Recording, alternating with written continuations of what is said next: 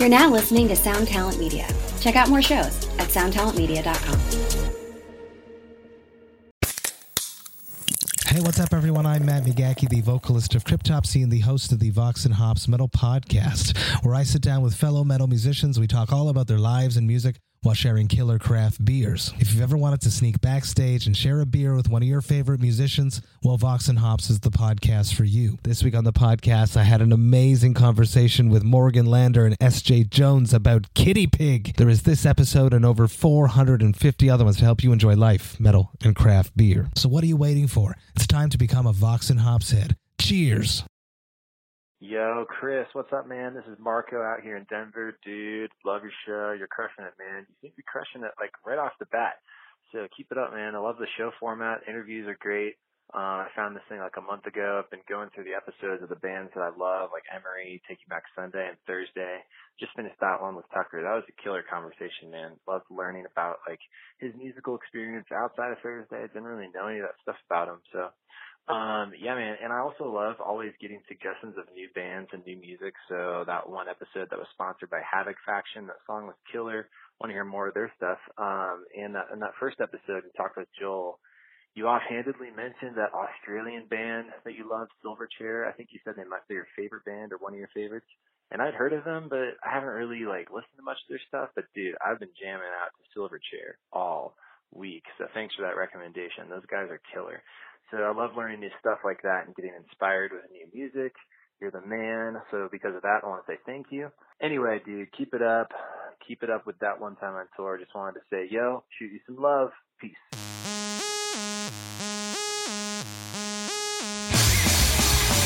Run for the road, 'cause it's going on and on. We'll be driving through the darkest night until the break of dawn. We'll be heading for the cities, another show for us to play. To get back in the bag is tomorrow. We'll do it all again.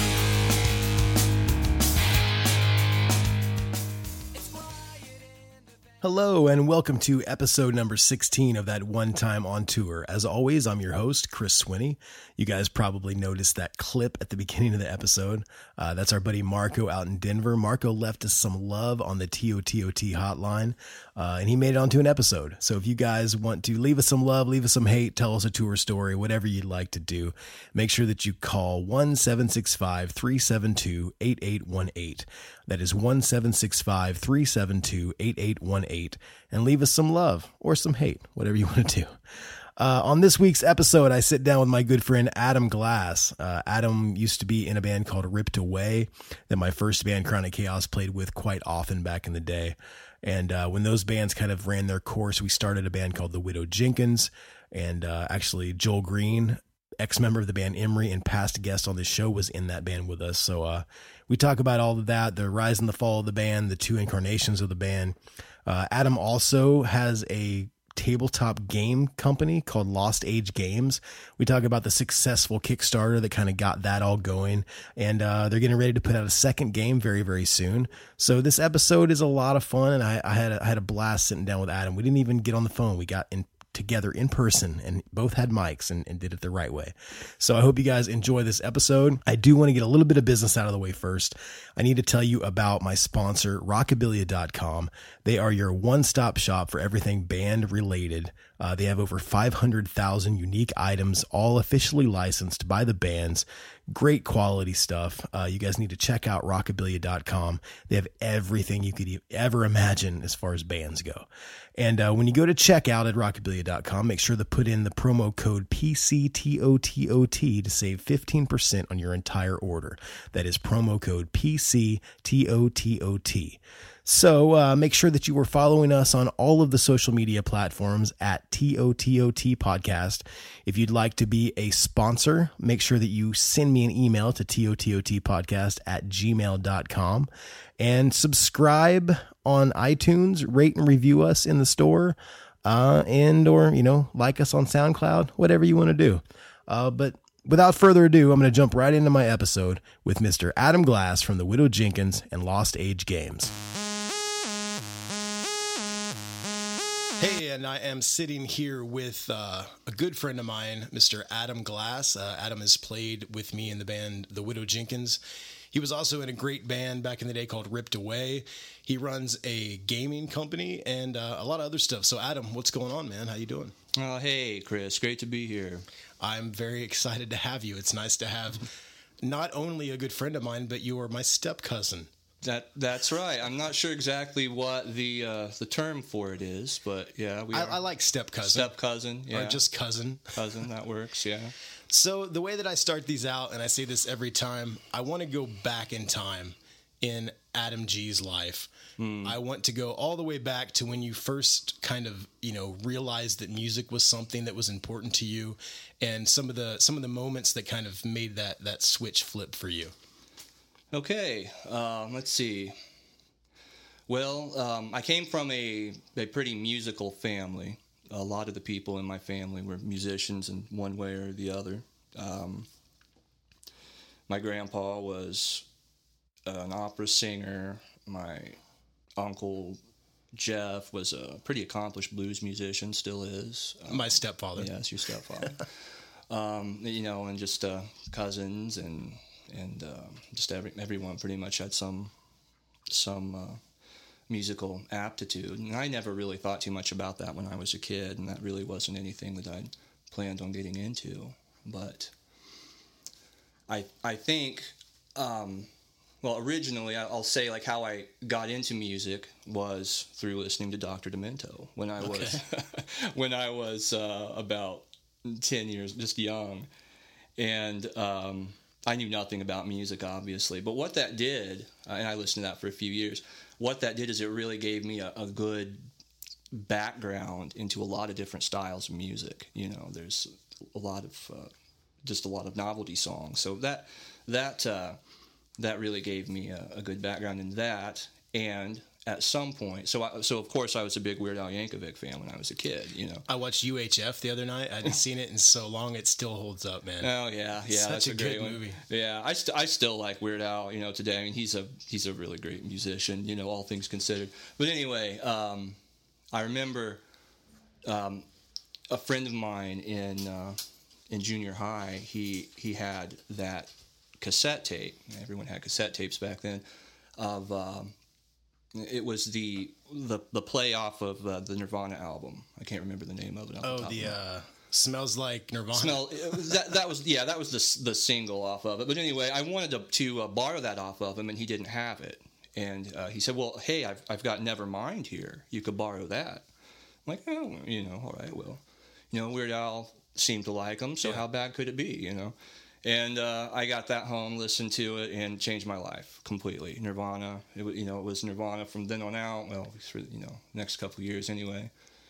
And that's from that moment on. That's what I realized I wanted to do. I wanted to be in a band. I wanted to be like Kurt Cobain, or Had you been singing at all, or had you played guitar or anything prior to that? Not prior to that. I actually wanted to play bass when I started, and I would listen to Chris Novoselic, his stuff on the Nirvana album, and I thought, hey, that would be cool to do. And I hear that a lot from people, because I think most bass players, they cite Flea, or metal guys talk about Cliff Burton, but the thing that I really like about him is that it was very tasteful, but it was very melodic as well. If you really put on headphones and listen to the stuff on Nevermind, or even In Utero, it's different. It's a different style of bass playing. There's a lot of notes in there that maybe other people wouldn't play. Right. But it's not complicated like the Flea stuff. Yeah, I mean, he really added a lot to the band, and wasn't showy. And I liked it,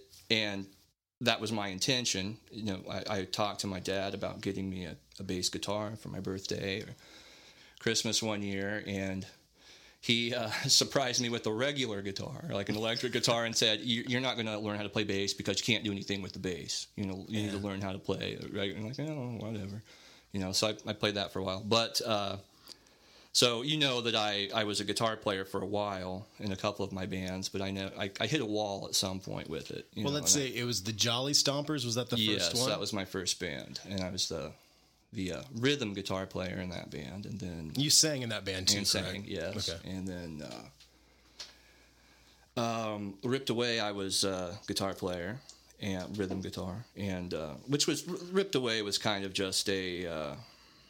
Don't downplay it, man. You guys were great. Well, I'm just going to say that was kind of an evolution from the Jolly Stompers, which was my original kind of high school little poppy punk band, into kind of something that's more serious. It's Ripped Away had elements of that pop punk sound, but you guys had like some death metal. You guys had like a lot of crazy stuff, and it was all in one big package, and it sounded great together too.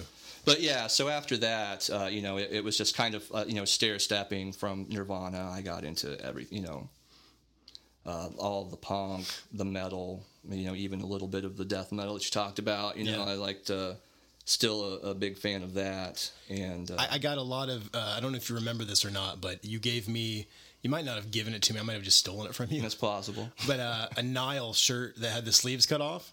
Yes. I might have cut the sleeves off. You may have cut the sleeves off. I was actually wondering about that, where that shirt ended up. I still have it. Yeah. But what I was going to say is when I was in the Ataris, we played in Phoenix at the Warped Tour, and I have a picture wearing that shirt. I wore that shirt on stage, and I got so many compliments from people on that shirt. Really? Like, especially like the crew guys. Like all the crew guys that set the stage up, they're like, "Oh my God, you got a Nile shirt on!" Like they were so excited. Yeah, they were one of my favorite bands back in the day. And what was great is when we played some club in was it North Carolina or South Carolina? Oh, are you talking on tour with the Willie Jenkins? I think it was the new Brooklyn Tavern in South Carolina, Columbia. And wasn't the owner of the club or someone there had managed Nile? Yeah, that was their home venue. Or I remember them. I remember you talking to that guy about that. Yeah, that was really cool to get to play the same stage that they played. But yeah, I liked it. Really. Did you ever feel like there was like a distinction between the genres? Because the one thing that when you and I started hanging out a lot, the thing that I liked about you is I was always into punk rock, but I was also into metal. Mm-hmm. And a lot of my friends were either or. Yeah, there was definitely the punk kids and the metal kids didn't hang out with each other. So, well, that's why I think you and I hit it off pretty well because we liked both. Like I could go listen to NoFX and then turn around and listen to Nile or Cannibal Corpse or whatever, Mm-hmm. Yeah, it was. I had an appreciation for many different styles of music, and I tried to include that, in the bands that I was in, these different styles, and sometimes it worked, sometimes it didn't. I mean, I love on that on the EP that Ripped Away did that I actually had something to do with Joey and I kind of there and helped you guys record it. Yeah, I mean, just how flawlessly you guys went from, like some of the more poppy kind of MXPX type, almost early Blink type sound into blast beats and just like growls. It was the cool. I love that record. I still listen to that record. Like, and then a few years later, everyone was doing it. You guys were definitely ahead of your time. Yeah. It was a great time. I remember that night pretty well, going over there and recording that album. And it was a great recording, for us. I think it was probably the best thing that we'd had recorded. I just think when I listen to that, it's not the songs, but like the way it's produced, there's a definite, it feels like that time period. Yeah. Do you know what I mean? Well, there were a lot of good bands in that area too. I'm thinking of All Torn Down and a couple of other guys that, there's some good musicians. There was another band. What were they called? Chronic Chaos? I heard of those guys. Didn't they steal your guitar player? Yeah. What's funny about that is back before I really knew you in high school, there was the band at our high school, and that was Chronic Chaos, and I was not in that band, obviously.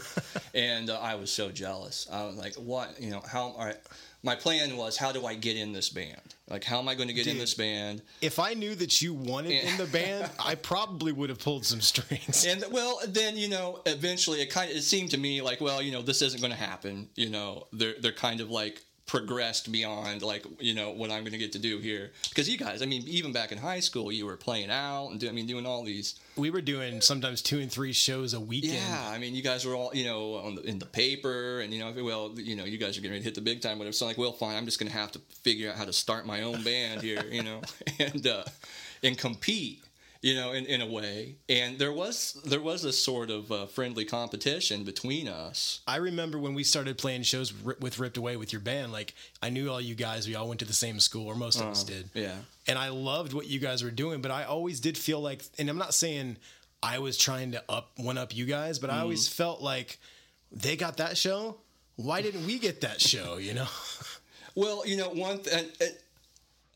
I'm not sure how much like direct interaction we had with each other at that point. I know we shared a few classes and, you know, different things, but there was a point we were playing a show at some community center in Jonesboro, and we had Isaac with us, and he was you know, this was his early days of learning how to be a good manager, and he had this idea, let's make a poster or a flyer for this show. And well, let me first say that everywhere there was a Chronic Chaos flyer for a Chronic Chaos show.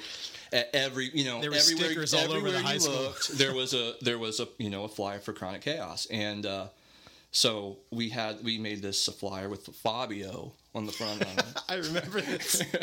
And it said, "I can't believe it's not Chronic Chaos." And we had Ripped Away in there, or whatever. And I remember some of the guys in my band kind of took offense to it, but I thought it was hilarious. We didn't mean any, disrespect or anything. We just thought it was kind of funny, and but I mean, I can see how in the, that might piss somebody off, but I thought it was great.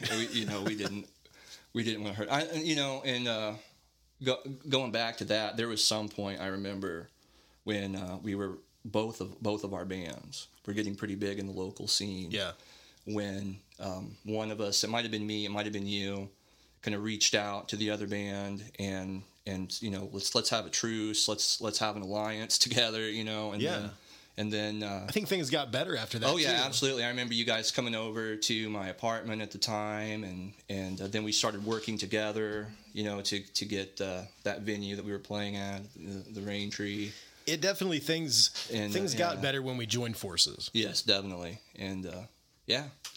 And I think a lot of stories probably from those days. I've talked to a lot of people from different scenes and different bands, and I think that's a common thread. There's always kind of those 2 or 3 bands that kind of rise to the top of the scene. And then even if it's not a complete, civil war of the scene, it does seem like there's a little bit of competition. And I think sometimes it's healthy competition. Oh, absolutely. Yeah. Because I know that you guys, whatever your, interpretation of us was, when you guys started doing stuff and we realized, we're not the only guys around anymore that do stuff, it pushed us to do more. And I think it kind of vice versa pushed you guys to do more as well. Mm-hmm. And then, I mean, my guitarist and myself, we helped you guys record that EP, and we played shows together all the time. And it just kind of became this big incestual thing where both bands just hung out all the time and played. I'd probably use a different word, but, it was trying to use my whole vocabulary that I've got.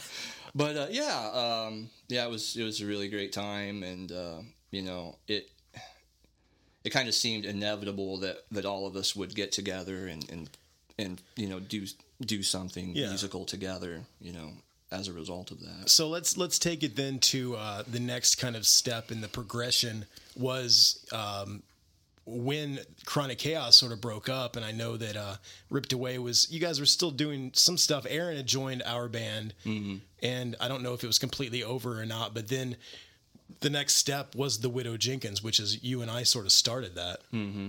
Tell me your thoughts or your memories on how that all came to be. Well, I remember between times, because there were 2 like kind of versions of that band. Yeah, there were 2 incarnations of the Widow Jenkins, and so the 2003 version and then the 2007 version. Yeah. So in between times, between Ripped Away and the Widow Jenkins, I tried to get several projects up and going with different people, and just nothing really worked out. I had Brian, who eventually became the bass player for the Widow Jenkins. I did a few things with him. Yeah. just a few other guys here and there. And if my listeners don't know, he's speaking of Brian Nelson, who then went on to be in the Ataris with me, and now he is, I think, front of house for Baroness. So he's doing really well. Yeah. I think I worked with Brian quite a bit. I know we at least practiced several times. Yeah. And it was with some of our older members, but at some point I can't really remember exactly what happened, but whatever the lingering remains of that band was, just it stopped. I don't. Well, Brian moved to Florida to go to recording school. Yeah, that might have been it. And then I kind of lost touch with everybody who was in Ripped Away. I think at least one guy moved out of state. I think the other guy moved far, maybe into Indianapolis. I'm not really sure. I can't really remember exactly. It's been a long time. But I was kind of a man without a band at that point, and we started hanging out more often, and really started to. And my band wasn't over at that point. We had taken. This is a crazy story. Like Jason and Troy, they were brothers. Right. The drummer and the singer bass player for Chronic Chaos. They had a company they'd started where they were doing construction and burying like cable for Comcast and all this stuff. And we were at the height that we'd ever been. We just got off Warped Tour. We were selling all kinds of CDs. Like things were really kind of hitting. We thought it was going to take off to the next level. And they hit me with, "Hey, we want to take a year off and try to do our company." So we just went on hiatus. During the hiatus, I was like, "This sucks. I'm gonna play music. I don't own a company. Like this is my life." Right. And I think that's when we started chatting or sending ideas back and forth. I mean, I think we talked off and on since we both liked metal, and apparently we're the only two people in the world who did. Who liked both? Who liked metal and, and punk. That we would do some kind of a side project together at some point. I was always itching to get you to sing on my songs that I was. Yeah. And I think that eventually just that when that happened with Chronic Chaos, and that really kind of came to the forefront. You're like, we're gonna hit it. Now we're gonna go and do this. And in the meantime, I had found a drummer, right? Brandon Beaver, who went on to play in Ari and a bunch of other bands. And he was actually living at my apartment on the couch. Is he still playing music? I believe he is. I'm not sure. I'm not sure where he's at, and I think he's in Indy. I'm not sure what band he's in now, but yeah, he's pretty much consistently kept drumming since all this happened. So yeah, that's good. Found a good drummer. Didn't have a full-time bass player because Brian was in Florida, so our friend Daniel filled in, and I would bitch at him nonstop because he wouldn't buy a bass amp. Those were some stressful times, equally great and stressful. I remember, but practicing at your grandma's house before I had to go to work at the gas station. Yeah, I'm just trying to think. Aaron, was in, came back in, and that was great. And speaking of him, if I would have gotten a bass originally, I think it would have been perfect for us. Because he was already playing guitar. He was playing guitar. He's a great guitar. He's I'm not sure if he still plays. I'm sure he didn't lose his amazing ability at it. Yeah. But we could have. Things might have been easier for us when we were originally starting out if I would have just played bass originally and he played guitar, and everything would have been fine. But anyway, yeah.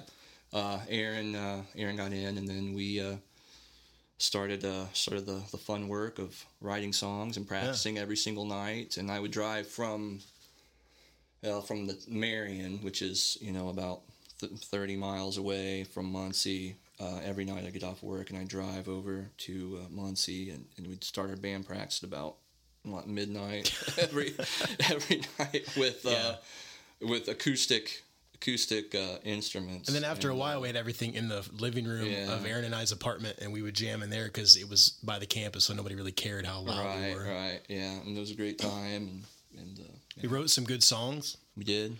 I don't know if you remember this exactly, but I just had this light bulb go off. I remember kind of the catalyst, at least for me. I don't think we'd done anything yet. Brian was going to Full Sail University down in Winter Park, Florida for recording. Right. I went down there to visit him after Chronic Chaos kind of ended, and we'd already been discussing doing something. Mm-hmm. And he was at school one day, and he had an acoustic guitar that was in tune in drop D, and I had never played in drop D. Mm-hmm. And I sat there, and after about an hour or two, I had written the majority of My Israel. Oh. And when I came back, I think I showed you, like, check this song out. I've never written a song in drop D tuning before. And I mean, I don't remember exactly what happened after that, but I'd never screamed that like that in any of the music that I done. I mean, that was it kind of had a sort of like Poison the Well kind of vibe to it.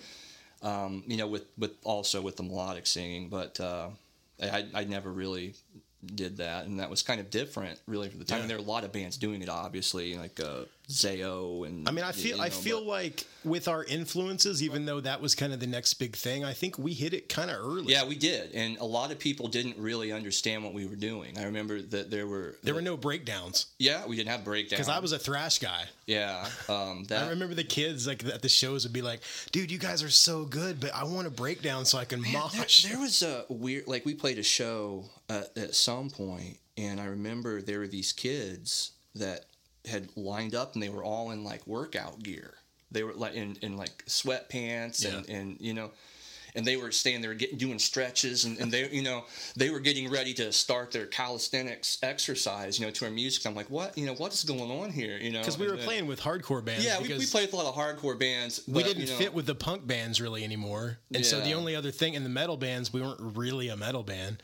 So it was with this weird in between thing. Yeah, it was a conscious decision to not really do breakdowns. I remember we wanted to, like, I think, not knocking any bands that do that. Okay, I love breakdowns, I love djents, I love, you know, all that stuff, but that just wasn't what we wanted to do, and we wanted to kind of just focus on like a more traditional.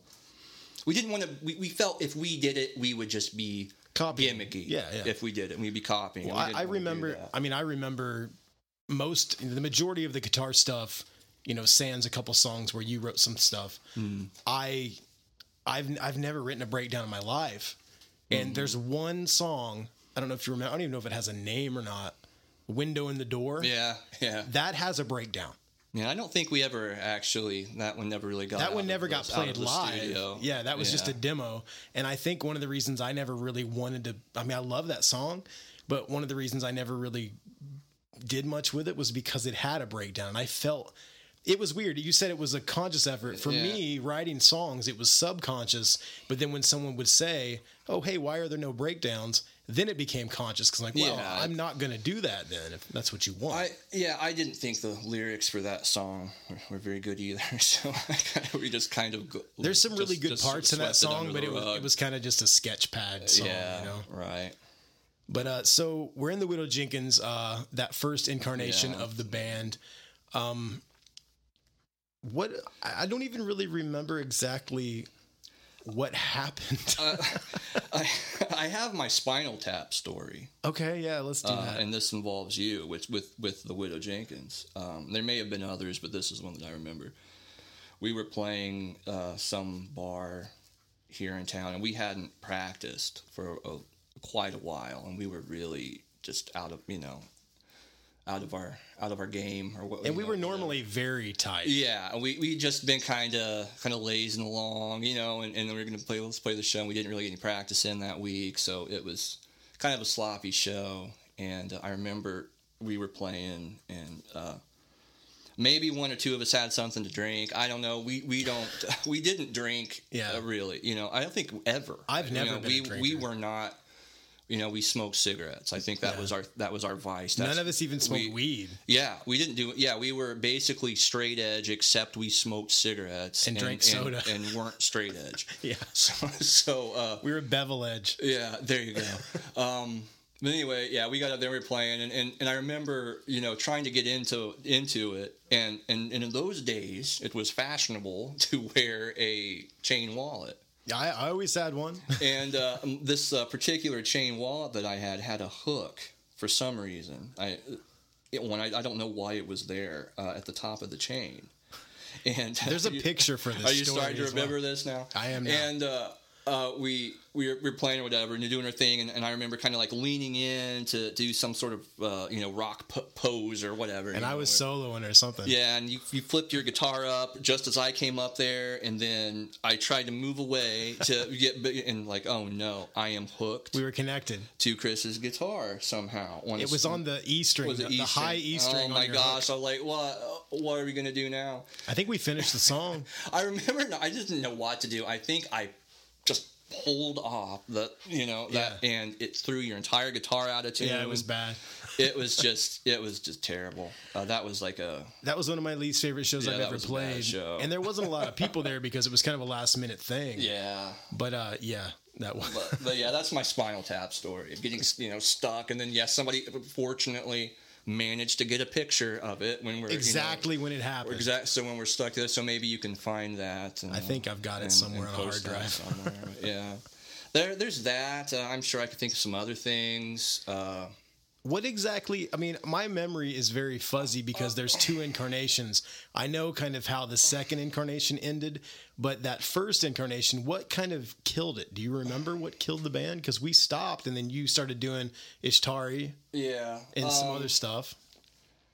I think what happened was it was just. I remember there was some big. There was a lot issue. It was a lot of stress. I think a lot of stuff happened really quickly, and I think we were pushing really hard. Well, and I'll take the blame for a lot of that, because now here's the one thing I'll say, and I'm not trying to cut you off, but sure. Now it's coming back. Chronic Chaos was on this trajectory, right? And when that band kind of, hey, it's hiatus time, I guess in my mind, because I've always been this kind of push through everything, and I mean, I'm kind of a dick. You got to tell me. I mean, we've been in some arguments before. We've had our moments, yes. But I think my whole thing was, I have this new band. The songs are really good. I'm just going to pick up where Chronic Chaos left off. We are going to be right at that same point. There's going to be no build up. It's going to be right where we were at. So yeah, I mean, we had, it was practice every night. It was regimented. Yeah, I mean, it was really. We referred to it a lot of the time. Everyone, you included. We referred to it as a boot camp. It was a boot camp to and I think that we were recording demos weekly, just like playing shows. I remember being at a practice, and we had nothing to record. And I was like, you guys go to the store, get something to drink. When you come back, I'll have a song. And that's one of my favorite songs we did. What one was that? Eulogy for a Foe. Oh, yeah, that was great. Yeah, but I mean, that was just I wouldn't say it was your fault. In that sense. I mean, it's just the stress of. Yeah. We all wanted to be there. We all wanted to be. I pushed pretty hard, though. We all wanted to be at that point. And yeah, I mean, and yeah, that just happens, and then we were young. It was a different time. Yeah.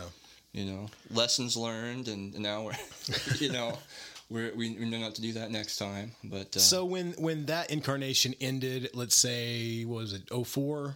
Yeah, maybe almost 05, something like that. We had a lot of interest, and a lot of stuff was happening for us, and then Victory was interested. A couple other labels had shown interest. Velvet Hammer.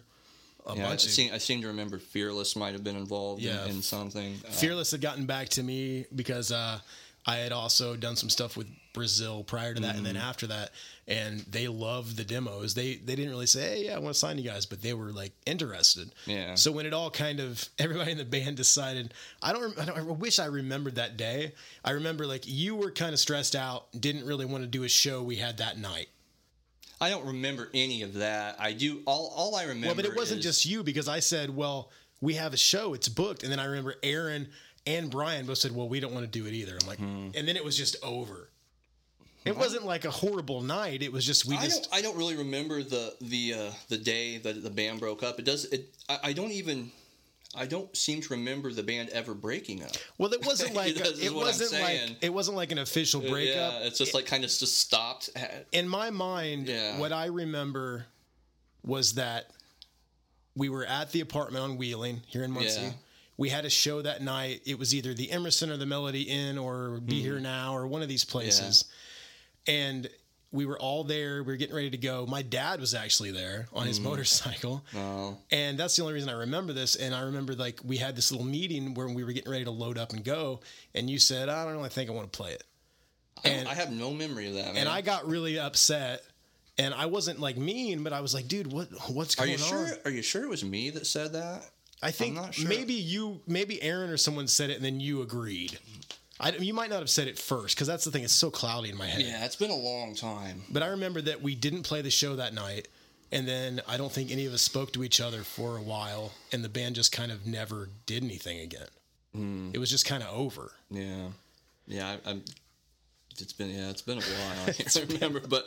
But yeah. I guess that's how it was. So after that, did you end up moving to Indy after that? Yeah. I think I kicked around for about a year and, a few months anyway. And then I ended up getting involved with some other guys down in Indy. And that was a long,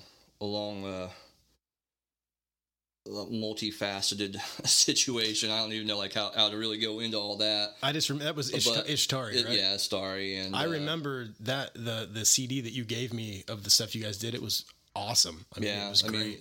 Unbelievable musicians. They were just absolutely unbelievable musicians. And that wasn't really what was the downfall of that band. But was it less of a boot camp? Did you feel a little more comfortable? Drill Sergeant Swiss wasn't there? No, I mean, for the longest time, we didn't have a band. It was really just me and the guitar player, and we wrote all the material, and then the band kind of formed around that. Yeah. I don't want to sound cheesy, but it's one of those artistic differences, sort of irreconcilable differences, sort of situations between us, and we just I kind of went away from it. A lot of good things came out of going to Indianapolis, though. That's where I met my future wife. That whole time period when I was writing that music down, it was some of the best stuff I'd written. I loved it lyrically. I'd really hit a new level. That was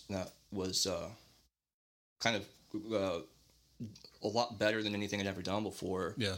I didn't think I was capable of a lot of it. I don't know why, if I just have the time or the space or what, but yeah, so there's some good things that came of it, but I don't really want to move back to Indy anytime soon, if you know what I mean. So do you remember then, I guess we'll get into the second incarnation.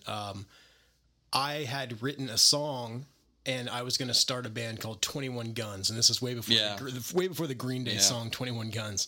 Right, I remember that. And we tried out like 4 or 5 singers, and nobody was just. I mean, and I know I'm going to stroke your ego a little bit. Once I was in a band with you, then I'd get these guys in here. Oh, I can sing, and I'm like, motherfucker, you can't sing.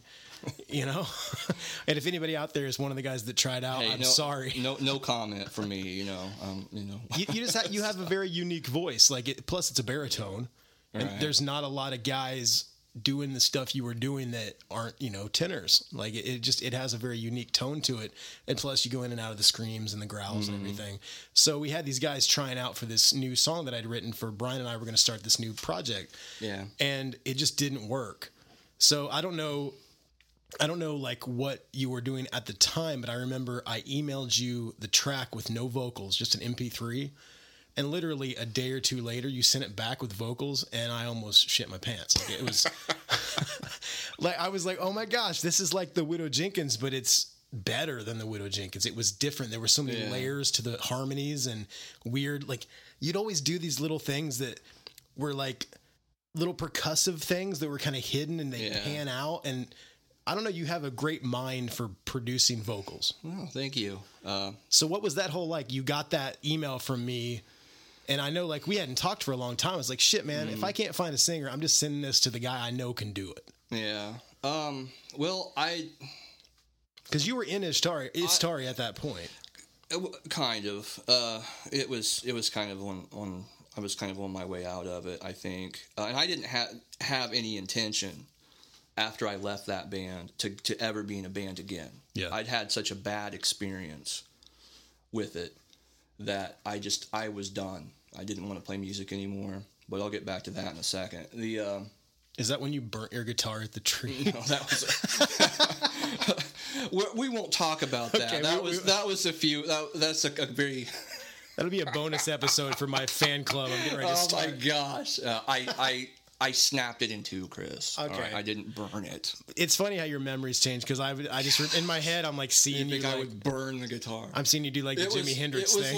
It was like that episode of that Tenacious D episode. The Sasquatch episode, oh, yeah. where, I'm talking about where Jack Black's like, "Shh, be very quiet," and he snaps the guitar. Anyway, yeah, that was a weird thing. But anyway, where was I? I sent you the MP3. You're sort of on your way out. Yeah, I was on my way out of music. Yeah, I didn't want to really play music anymore, and I'm like, well, they sent me this. This was a lot different from what I'd been doing. It was almost, and you'll know this from playing in many different bands, that every band has their own unique feel. Yeah. Apart from the sound of the music, there's just a kind of a spiritual vibe or something to the music that's even with the way it's recorded, the way the guys are able to record the music and play the music. It's just real. And there was a very distinct vibe for the Widow Jenkins that was, like reminiscent of like hardcore DIY, that on that side. And then the band I used to feel like the bands that we'd play with, like maybe you've got this slick, amazing record and you've got your hair all done up nice and everything. Yeah. We'll kick your fucking ass. Like put us on the stage with you and you're gone. That's how I always felt about it. I always felt like us against the world. Right. And that DIY thing was definitely there. Yeah. But the other band that I was in at the time it was a much different vibe, and I was very entrenched obviously in that music and that vibe and kind of writing to that style. You guys were like concept oriented. Yeah, I mean it was very experimental stuff. I would probably just call it experimental metal. That's really what we played. All kinds, psychological, horror, punk. Like what do you want to call it? But anyway, that was like that vibe was there, that Widow Jenkins vibe, and I'm like, that's kind of stirring up some stuff in me. I'm going to play that. And so I went ahead and what I did is I kind of wrote a sequel to My Israel with the lyrics of the song. I love that, man. And it was basically just really just a sequel. And so I like that song a lot. That's kind of, Sincerity in the Damned, right? Yeah, Sincerity in the Damned. And it came out really quickly. I'd used, a lot of the stuff that I learned in songwriting, put into a lot. I learned a few things about recording and I think it turned out really well and I'm pretty proud of it. I mean, I just remember I was actually with Brian. I think Aaron might have been there as well. And you sent it back and we listened to it together. And I was like, this is the coolest thing I've ever heard. I mean, it just, I never met anybody before. And like, this is no downplay into Chronic Chaos or any of the bands I've been in where I've written songs, but for some reason, when I would write a song and then you would put your stamp on it, it just felt complete. It felt like a period at the end of the song. Right. And I hadn't had that with a lot of, and maybe it's because, I always put so much time and effort into what I was trying to create musically, and you do the same thing. And I just always felt like we were a good team. Yeah. For the stuff that we would do. And I'm still proud to this day. Like I let people hear My Israel. I let people hear Sincerity in the Damned all the time. And there's a Bandcamp page. I tell people to download it for free all the time. It's a strange thing about that song, about My Israel. This is, God's honest truth. Every 3 or 4 years, someone discovers that song. It's on iTunes. Is it? Yeah. And I think it's on Spotify. It's on Spotify as well. There was well, here, let me tell this story really quick, and because I don't think I've ever told you this. So a couple years ago, I was living in Alabama, and my computer crashed, and I couldn't find any CD copies of the stuff we had done, and I really wanted My Israel because I always had it on my iPod, and even though, we wrote it, I love that song, and I've always just been, that's my song, Right. And I was like, crap, I can't find it. And then I went, well, okay, I know it's on Bandcamp because I put it up there a couple years ago. So I'll just download it off Bandcamp. But when I couldn't remember the actual Bandcamp address, so I Googled the Widow Jenkins, and I found out that we were on a compilation from a German record label, and the name of the compilation is called "The Cost of Freedom," and it's got like this black and white U.S. flag on fire. And I don't remember ever speaking to these people, but our song is on there, and it had an iTunes link. So I went to iTunes, and that compilation that was released in like 2014. We recorded that song in 2003. Yeah, I know. That's kind of what I was going to say. Like every 2 or 3 years, it seems like someone would contact me, or that song would get rediscovered, and someone would be very excited to... I've had people email me and go like, "Are you guys touring? What's going on?" Like, the band's been done for so long. Well, yeah. I mean, my brother who lives in Canada, I hadn't talked to him in years. You know, we just kind of drifted apart. He was in Europe for a long time. Yeah, too, he right? was. Yeah, he was in Europe, and he was hard to get a hold of. That's a whole other story. But He called me out of nowhere one morning, and I normally I don't answer strange numbers like that. Let's see, Canada's calling me or whatever. You got to pick up the phone. When Canada's calling, and he was like, "Hey, man," and he had a Canadian accent going on, and like, "Who is this?" So this is your brother, and I'm like, "No, what?" He's like, "Yeah, I lost my accent." I'm like, "I'm not so sure you did. I think you might have gained. You might have found one." But nothing against the Canadian. I love Canadians. Some of our biggest supporters have been Canadians. I love Canadians to death. But he said that he was working somewhere. He had his own business, and that song was on some random playlist or something that he had, and someone heard it. So the owner of this place that he was cleaning and was apparently involved in the music business in some way, shape, or form. Yeah. And he wanted me to come up and put on a showcase or start a band or do something. It's like a weird phone call to get. And this was this would have been like 2013. It could have been when that went up, because that's how it got on.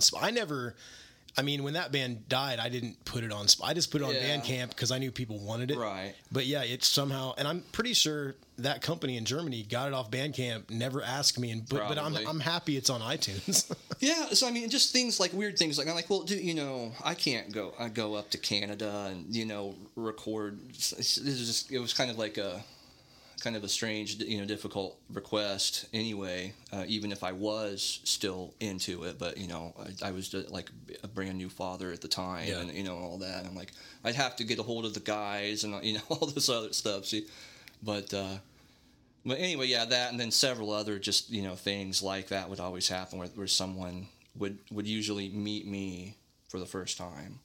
I'd tell them I was in a band, and they'd be like, roll their eyes or whatever. Yeah, whatever. You're in a band.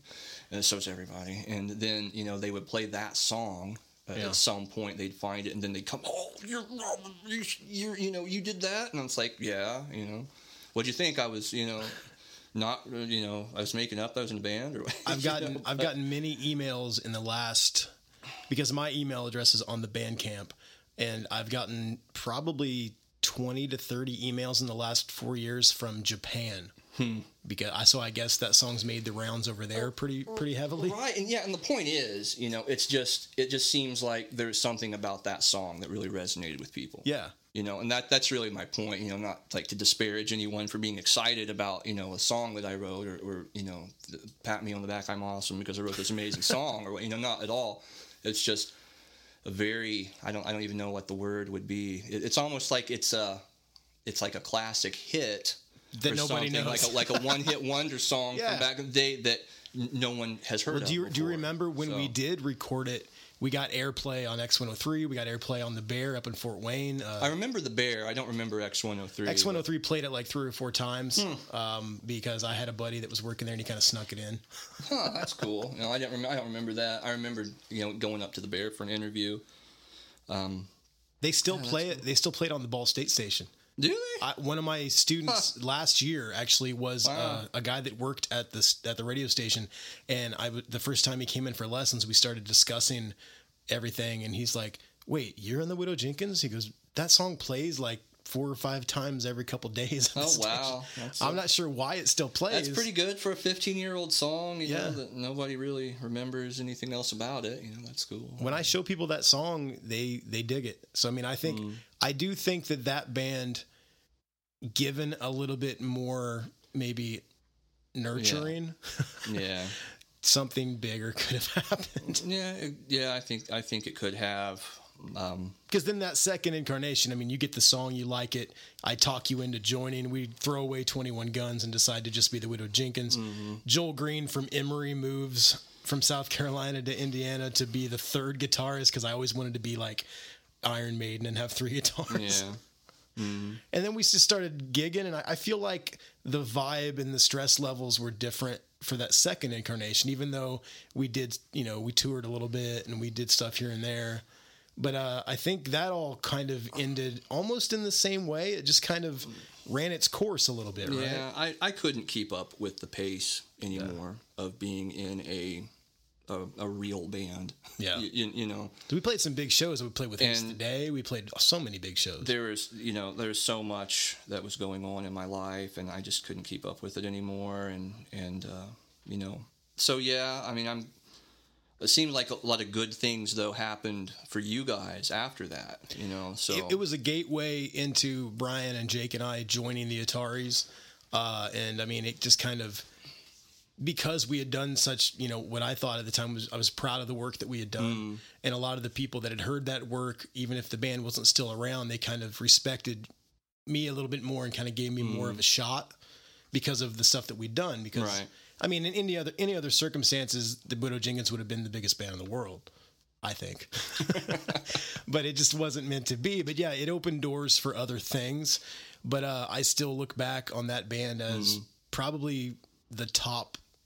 I mean, I know pride is kind of a scary thing, but I'm very, very proud of what we did in that band. I'm almost more proud. I mean, My Israel's great, but the demos that we did kind of when the band was ending, with the fake drums. Yeah. I thought that the progression we were going to, where we were really mixing a lot of the different genres together. I definitely regret that. I don't know if regret's the right word. I'm disappointed that we didn't get a shot at a serious professional full length or EP or something. Yeah, for some of those songs, because a lot of those songs, like a lot of the songs that other, I mean, the Widow Jenkins, that's a story, or not the Widow Jenkins, My Israel is a story in itself about how many times that song was mixed down and remixed. And I seem to remember Tyler from Margo and the Nuclear So-and-Sos, yeah. He would want to borrow your amp. You wanted to borrow my amp? Borrow your half stack. So every time I would be like, well, let's remix and master. And then he would be like, hey, I'm going to go and do some more stuff to this, so can I borrow your, and then I remember going down and recording new vocals. I mean, you have this really nice, on that song, these really nice layered harmonies, layered guitars. Layered everything, it sounded really nice. I've never replaced some of the drum tones and mixed and matched, and like that song. Yeah, I mean, it had a really high quality record. That song's probably got as much work in it as most people's full lengths. Yeah. So yeah, I mean, I regret or disappointed or whatever that we never got to have the rest of our songs have that treatment, and they have the like a fake drums and just me and you kind of messing around on those are some of my fondest Audition. Memories writing songs. Oh, absolutely, yeah. You and I, with a big gulp Mountain Dew to keep me awake, just chilling in your house until like 3 or 4 in the morning, writing songs and looping drums. Oh yeah, great times, man. I loved it. I loved doing that. Yeah, good stuff. And I still to this day, like I was on the Bandcamp last night in preparation for talking to you, and it had been years since I've heard a couple of those songs. And I mean, I'm not tooting our own horn or anything, but they still hold up. Like to me, like I listen to them, like wow, those could have been amazing songs if we would have actually taken them to a studio and did the right thing, Right, yeah. So the Widow Jenkins kind of died out. That's when Brian and Jake and I joined the Ataris. So after that, did you do anything musically after that? No. You just kind of gave up on music for a while? Dude, I was in it from, the age of 15 I was either in a band, getting ready to join a band, or getting ready to leave a band from the time I was 15 until 30. So I was kind of exhausted, and I needed to see if there was anything else worth doing in life. So that's really that was. And, that's not entirely true, because I did kind of play around with my friend Jason.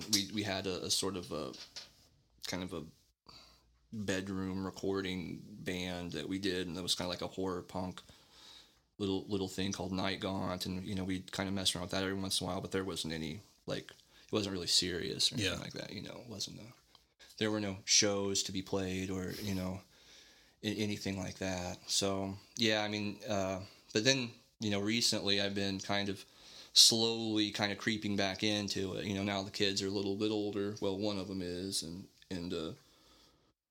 we recorded a song for where we go to church. There's a talent show, and me and my wife recorded just like a vocal harmony thing for their talent show, and that ended up turning out really well, and it kind of reminded me of like what it used to. I mean, it was like kind of sort of went viral, not like in the a few hundred plays around for anybody who would be interested in that. But that kind of reminded me a little bit of what it was like to play music, and I hadn't really recorded anything in at least 6 or 7 years. Yeah. So yeah, that's I recently got a 7-string guitar and a 5-string bass. Cool. And, well, one up and me on strings. That 7-string guitar, man. Where have you been all my life? 7-string guitar. It's like the top 6, the 6 strings. For the regular. And then you've got a low B string. Then I dropped that down to down a step to what I don't know what the tuning is. Is it drop A? It would probably be A if you're going down a full step, yeah. But so you can play with kind of like in the drop tuning on the lower string, and then you can do all the djenty stuff, and and then of course, there's an 8-string guitar. Yeah, I've seen them here. No, at the store. Here, there's one here. I tried playing it, and I'm so old school. Like I even tried the 7, and I just don't get it. You don't like the 7? I love the 7. I love the 7, but it messes with my mind when I'm like, oh, I'm supposed to play a B. Oh, it's just open. Like I just I'm so used to having. Well, I mean, how I play with a lot of intervals when I would play a lot of like just the major, minor thirds, stuff like that, and that's lends itself really well to my playing style. Yeah. So that's cool. Plus, I love the low tunings, and plus, I mean, Korn's the band you love the most. I mean, yeah. I mean, Korn was it. That. No. This is funny. My last guest, Dewey Halpus, used to be in a band called Anatomy of a Ghost. He played with Portugal the Man. He has a podcast called Pure Pleasure Podcast. Uh-huh. And he just had a month or two ago, he had Head from Korn was his guest. And I never knew this, but Head lives in Noblesville. Does he? Yeah, he's got I guess his daughter's mother, her family's from Indiana. Right. So maybe we'll run into Head sometime. Maybe we will. I never got into Korn. I mean, I appreciated them and everything, but back when they were blowing up and all that. I liked their first record. I thought it was kind of new and interesting, and then everybody kind of started going that route, and I kind of lost interest. So. But he seemed really cool on the episode, though. I'd like to hang out with him. Yeah. I tell people all the time, it's like, man, I'm not a fan of Kid Rock, but I would totally chill with the dude. Oh, yeah. I'm sure it would be fun. All right. So the band's over. You kind of drift away from music. Mm-hmm. Now, a thing that I'm really excited about, and we can jump forward now, we're almost to an hour, but I'm going to, you're my buddy. We're going to go a little long with this. Okay. So you're doing this gaming thing. Can you explain to me how that started and the success you've had? Because I know it's been fairly successful so far. Yeah. I'm a nerd. Surprise. I played Dungeons and Dragons and, Magic the Gathering back when I was, a kid. And might still do it maybe sometimes. And I loved that. And there's been this resurgence of gaming these lately. There's all these 40-year-old dudes realize they can't go out and do anything anymore. And there's kind of been this this rebirth, and we're in the golden age of these games, and they're really sophisticated now, and a lot more. It's not just Monopoly, you know. They're really they've come a long way, but. You know, I was now, and into let's tell people this that are listening. When I say gaming, I probably used the wrong term. We're talking like board games, cards. Tabletop games. Tabletop games is a proper term. Probably the biggest one that everyone would know would be Cards Against Humanity is considered tabletop. I mean, like in that kind of genre. But anyway, let's see. When I moved back here from Bloomington. I started spending a lot of time with my friends of more of the nerd persuasion, you know, less of the musical people that I was hanging out with, and I'm sure there's a lot of crossover there, but overlap. A lot of overlap between the gaming geeks and the music geeks, but I was getting into that, and I was seeing how far things had come, and then Kickstarter, Kickstarter had been out for a while, but. We started to see how these companies were using Kickstarter to launch a game, launch a record, and I thought, hey, we could do this. Let's work at it. Let's do it. And we did, and we beat the odds with there's something like a 30% success rate for first time projects, and we beat the odds with our game. We were up against a lot of really big games that had come out that were kickstarting at the same time. There's like a really popular, controversial game called Kingdom Death Monster that we inadvertently had, something like, I can't remember how many millions they made, but I mean, it was sucking all of the backers up, and we kind of snuck in somewhere in there, while that was going on, and so we had a success with that, and then just kind of slowly I began, just kind of working off of that, just kind of stair step and go further. We're releasing not releasing, but we're going to begin promotion of our new game. What's the first game called? The first game's called Life and Legend. Life and Legend. Yes, and it's a card game, and it's really a kind of the idea of like adventure games and role-playing games like Dungeons and Dragons. We tried to really boil all of this stuff down and condense it down into like a smaller card game, and but it's still pretty complex, and but that was our first game, and it had a lot of success, a lot of diehard fans, a lot of people like it, and I noticed there's so many similarities. I think I was talking to you about this earlier between the gaming industry, the DIY industry, and the music industry, and the DIY, kind of spirit is there, and a lot of the lessons that I learned from music and booking your own tours, you can extrapolate the stuff you learned and use it with the game. It's very, very similar. Yeah, it's almost the exact same thing. Other than there's just not music. It's just it's just a different product. I feel the same way about the podcasting thing. Yeah, it's really strange. So, I mean, that was a big preparation for me to be able to do that, and it's turned out to be more lucrative for me than the music has been. And, I like it, and, I like, we were also talking about doing creative things and, keeping yourself going and with that, and it's a really good creative outlet for me, and I actually kind of enjoy being a publisher in that sense, When really Lost Age Games, that's the company, and it's kind of almost like a vanity label. It's almost like my Epitaph, or my Fat Records, or whatever. But for now, but just like Epitaph, or I want to add, like I want that to grow. You know what I'm saying? Yeah. And so we're on track for that, and hopefully it'll keep growing. So with the with getting ready to produce the second game, is it going to be another crowdfunding experience? Yeah. Yes. Okay. And you've probably got enough backers that really enjoyed the first one that you'll probably be able to, you'll know this time it'll be funded. Right. Yeah. It's and what we're producing this time isn't going to be as expensive. It won't be as big of a financial burden, because we made we basically broke even with our first game. And we made a little bit off of it, but all of the money comes after the Kickstarter. Yeah. You know what I'm saying? It's just,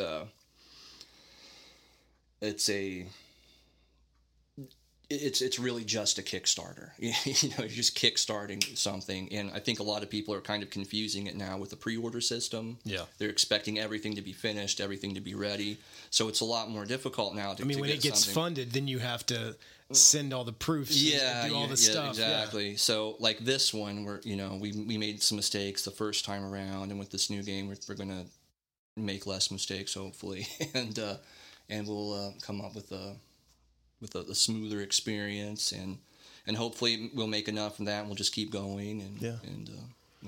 Well, I mean, I mean, a lot of people have different ideas on, like opinions on crowdfunding, but like MXPX's new record. Yeah, I was going to mention that. Completely crowdfunded. Yes, and they made something like $250,000. They were like, I think it was 45% past what they needed to actually be funded. And I mean, when you look at that, if you have the fans, I mean, that's one thing. Metallica, I remember I read this interview with James Hetfield a couple years ago.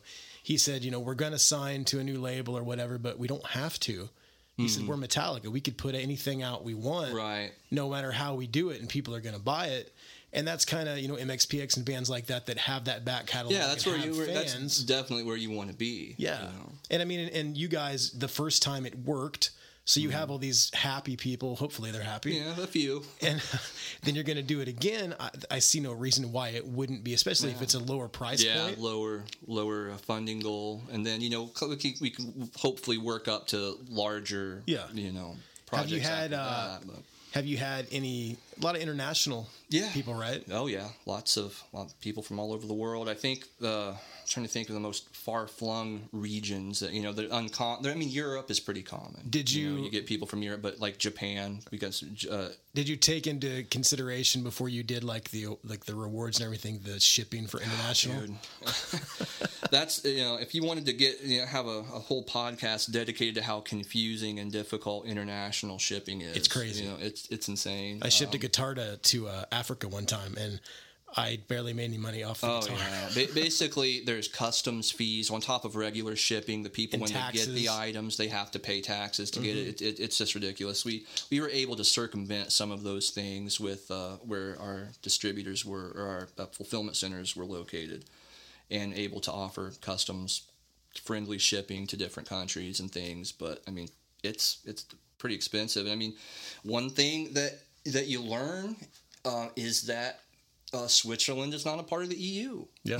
when you're shipping it, I mean, that's like, that makes sense. But, you don't think about that. And then you're like, it's just like a whole, just weird little things like that when you're dealing with that thing, shipping things out all over the world. And I did that for a little while with eBay. Yeah. And with the shipping and the fulfillment and stuff. So it wasn't my first rodeo, but still, boy. And the Kickstarter, I don't know if you've ever had any plans on kickstarting anything or were a part of any Maybe. of that. But, man, it's extremely stressful experience. I bet. Oh, my gosh. Some guy, the administrator for some big gaming group kind of like contacted me out of nowhere right when we launched our Kickstarter, and he's like, "Hey, can I talk to you for a minute?" And I'm like, "Yeah, sure." And he said, "How's your stress level?" That was just where, it was the first question. I'm like, "Very high." And then we went on to talk. But yeah, it's been quite a ride, and it's been really fun too. So let's here, I've got two more little questions. So first off, I'll say, so what's more stressful, me trying to get you to play shows and practice, or doing Kickstarter? Hey, I love practice. I'll practice all day long. I remember in our first band in Jolly Stompers, we were just livid that we were only allowed to practice for 2 hours a day at this place. I mean, we were livid. Yeah. We need to only practice 2 hours a day. We need to practice 4, 5, 6 hours a day, Because when you love to do something, it's fun. It's not a job, right? Right. But yeah, I mean, it's playing shows is still difficult for me, and in that way, just like many of the things that are involved in this, doing demos for games, podcasts, for instance. These things. How do you feel on here? You feel pretty comfortable? I feel pretty comfortable. I feel pretty good. Feel pretty positive. I think it's been a pretty good episode. I'm having a good time chatting with you, man. Yeah, it's great. So yeah. So this is called That One Time on Tour. Now I know the Widow Jenkins only toured, a little bit, not a lot. Do you have a story or something that stands out from some of those shows that we played that you might want to tell us? Let me see. It's a hard question. I put you on the spot. Well, boy. Do you remember when that we didn't get paid and you put a hotel room on your credit card because you just wanted to go to sleep? Yeah. I don't remember that. That sounds like something I do. None of us had any money and we didn't get paid at the show, and we were like somewhere down south, and you're just like, screw it, here's my credit card. Yeah, let's just do it. I remember playing a show where literally there was no one there. Yeah. Literally. I think the bartender was the only person there. I think that might have been in Georgia or maybe in some southern state. I don't remember exactly. We played in Nashville at the Muse, and there was only the bands, pretty much. I remember. Yeah, I mean that was like, I think it was a Tuesday night, and I don't know what happened. I remember that. Warped Tour. I remember playing that show. So hot.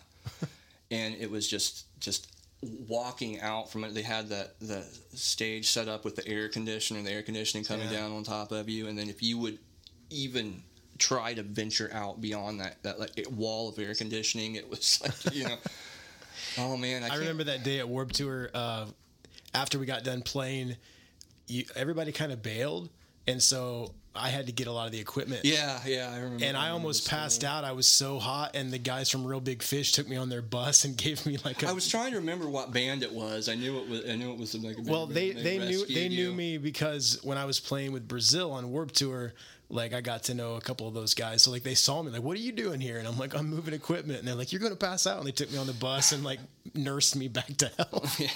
Yeah, I remember you telling me about that. Man, I'm drawing a complete blank. That's sad because it's a long time ago. It's been a long time. Not something I think about a lot, but I do remember. This isn't a tour story, but I remember you like calling someone from Goldfinger. Oh, I called John. Was it John? Yeah, I got John's number from somebody. You randomly got his number, and we were like, we need to. I think what was the band that he'd signed and The Used. The Used, yeah. And we were like, hey. Well, I think it was one of the guys from The Used that I'd met, and I was kind of friendly with, like Jeff or somebody, and I got John's number, and I'm like, screw this, I'm just going to call him. Yeah, there's like, hey, he did this with The Used, maybe he'll do that with us, and so let's just call him out of nowhere because that's not going to freak him out or anything. Yeah, I was stupid and young. I mean, that was great though. I mean, that was. He talked to me. Yeah, he did. He was super nice. He's like, here's my address. Send the stuff. And then he got off the phone with you. Then he called you back. Yeah. Like right away and said, hey, by the way, it's cool that you called me, but don't give my number. Don't give out my number to anybody. Yeah. That was cool. Well, I met John a few times after that with other touring. Did he ever? I never bring that up with him? I never brought it up to him, but he's always been the sweetest guy. Yeah. I mean, we meant no harm. Yeah. Obviously, we just. When you're young and you want to do anything you can to like get to that next level, it's like, I got this phone number for this guy. I'm just gonna call him. Right. Yeah. It could have worked. That's a great story, man. I remember was it Nas? Is that his name from Screeching Weasel? Was that the band he was in? Squirt Gun. And I remember his dog peeing on me once when we went down to his recording studio. I tell that story a lot. That dog has since passed, and I'm sorry, Mass, if you're listening out there. I remember that. Rest in peace. I didn't know what to do. I was really like, oh. That was back in the first incarnation. That's when we played in Lafayette. Yeah, we got to go down to Sonic Iguana and to the studio. Mm-hmm. Brian was working there at the time, I think. Right out of school, he was working there. Cool. Well, I'll tell you what, man. We are past an hour. I'm sure we are. And I like to edit sometimes, but I think everything we talked about is pretty good. I'm probably going to leave most of it in. Right. I want to thank you so much for coming on the show. I know we don't ever see each other, but you're one of my best friends. I love you, absolutely, man. Yeah. And some of the best times I ever had playing music was with you. Writing songs was with you. Yeah, likewise. So is there anything now that you want to promote? Can you give like the web presence of your game company? Yeah, if any of you listeners are into tabletop games or know anyone who's into tabletop games, card games, board games, adventure games, please check out lostagegames.com. And you guys on Twitter and everything? We're on Twitter, at Lost Age Games, on Facebook, / Lost Age Games. So yeah, check us out. Awesome. Well, Adam, thank you very much. And maybe we'll have a part 2 at some point. Maybe we will. Talk about some other crazy stuff. We'll write down some stories we didn't get to talk about. Well, hey, thank you very much. Hey, and my pleasure. We'll see you next time, man. And there it was, my conversation with my good friend Adam Glass from the Widow Jenkins and Lost Age Games. I had so much fun talking to Adam. I hadn't seen him in years, and hopefully it won't be years until the next time that we sit down. But we did talk a lot about the Widow Jenkins song, My Israel. So I'm going to leave you guys with that. It's a very proud moment for me. I wrote all the music for that. Adam, wrote all the lyrics and whatnot. And for some reason, it just kind of like, we had a lot of songs we really, really liked, but that song seemed to resonate with people. And so if you've never heard it before, you're going to get your chance right here. If you like it and you want it, you can get it from iTunes or different places, but you can also just email me at tototpodcast@gmail.com, and I'll send you a free copy because I would rather just give it to you. So if you like the song and you want it, just hit me up and I will send it to you. But thank you guys so much for checking out this episode. Next week on the show, we have a good friend of mine, Mr. Chris Rowe from the Ataris, is going to finally be on the show. So make sure to come back next week for that. Chris and I get really deep into a lot of stuff, and it had been a long time since I'd talked to Chris too, and it was wonderful speaking with him. So come back next week for that. And I just want to thank you guys very much. This podcast is a lot of fun, and I feel like I have my creative outlet back. Not playing in a band, it gets kind of weird. Like when your whole life is playing music, and then you're no longer in a band, you're not touring, you're not like creating. This is cool because I get to talk to you guys, and it seems like people actually care. So thank you guys very much for caring and for letting me into your life. And here it is, the Widow Jenkins with My Israel. We'll see you guys next week. Thanks a lot.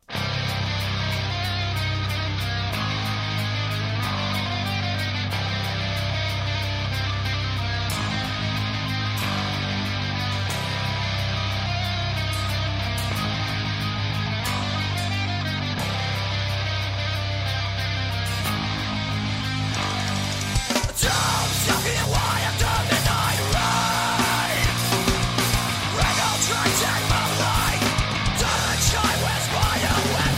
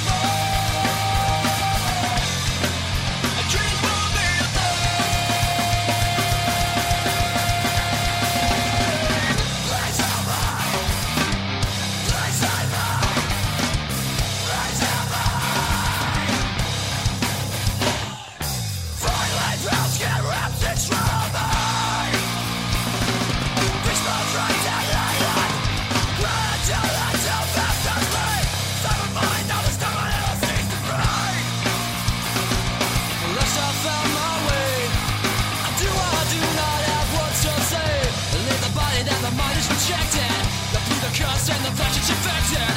The final light that the spirit accepted. Suddenly I see the night resurrected. No, did I see you whenever?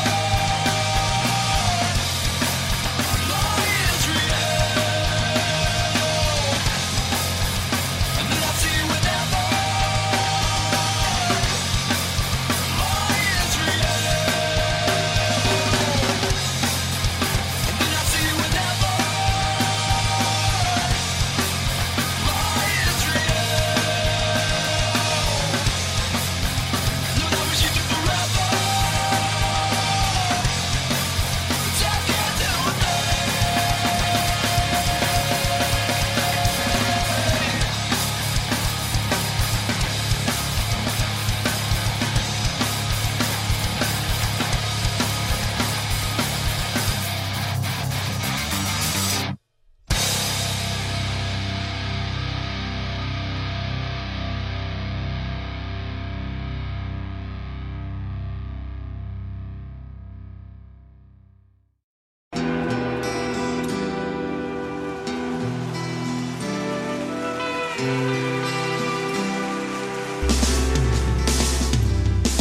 I don't think it overstates things to say that the Beatles were the greatest gift to entertainment and culture of our time, a secular religion, if you will, with their universal appeal and demonstrable impact on people's lives. I'm Robert Rodriguez, host of Something About the Beatles. With every episode, I speak with historians, musicians, artists, and Beatle witnesses, all in the service of fresh insights into the most joyous cultural entity the world has ever known. I hope you'll join me and listen to Something About the Beatles, now on Evergreen and wherever you get your podcasts.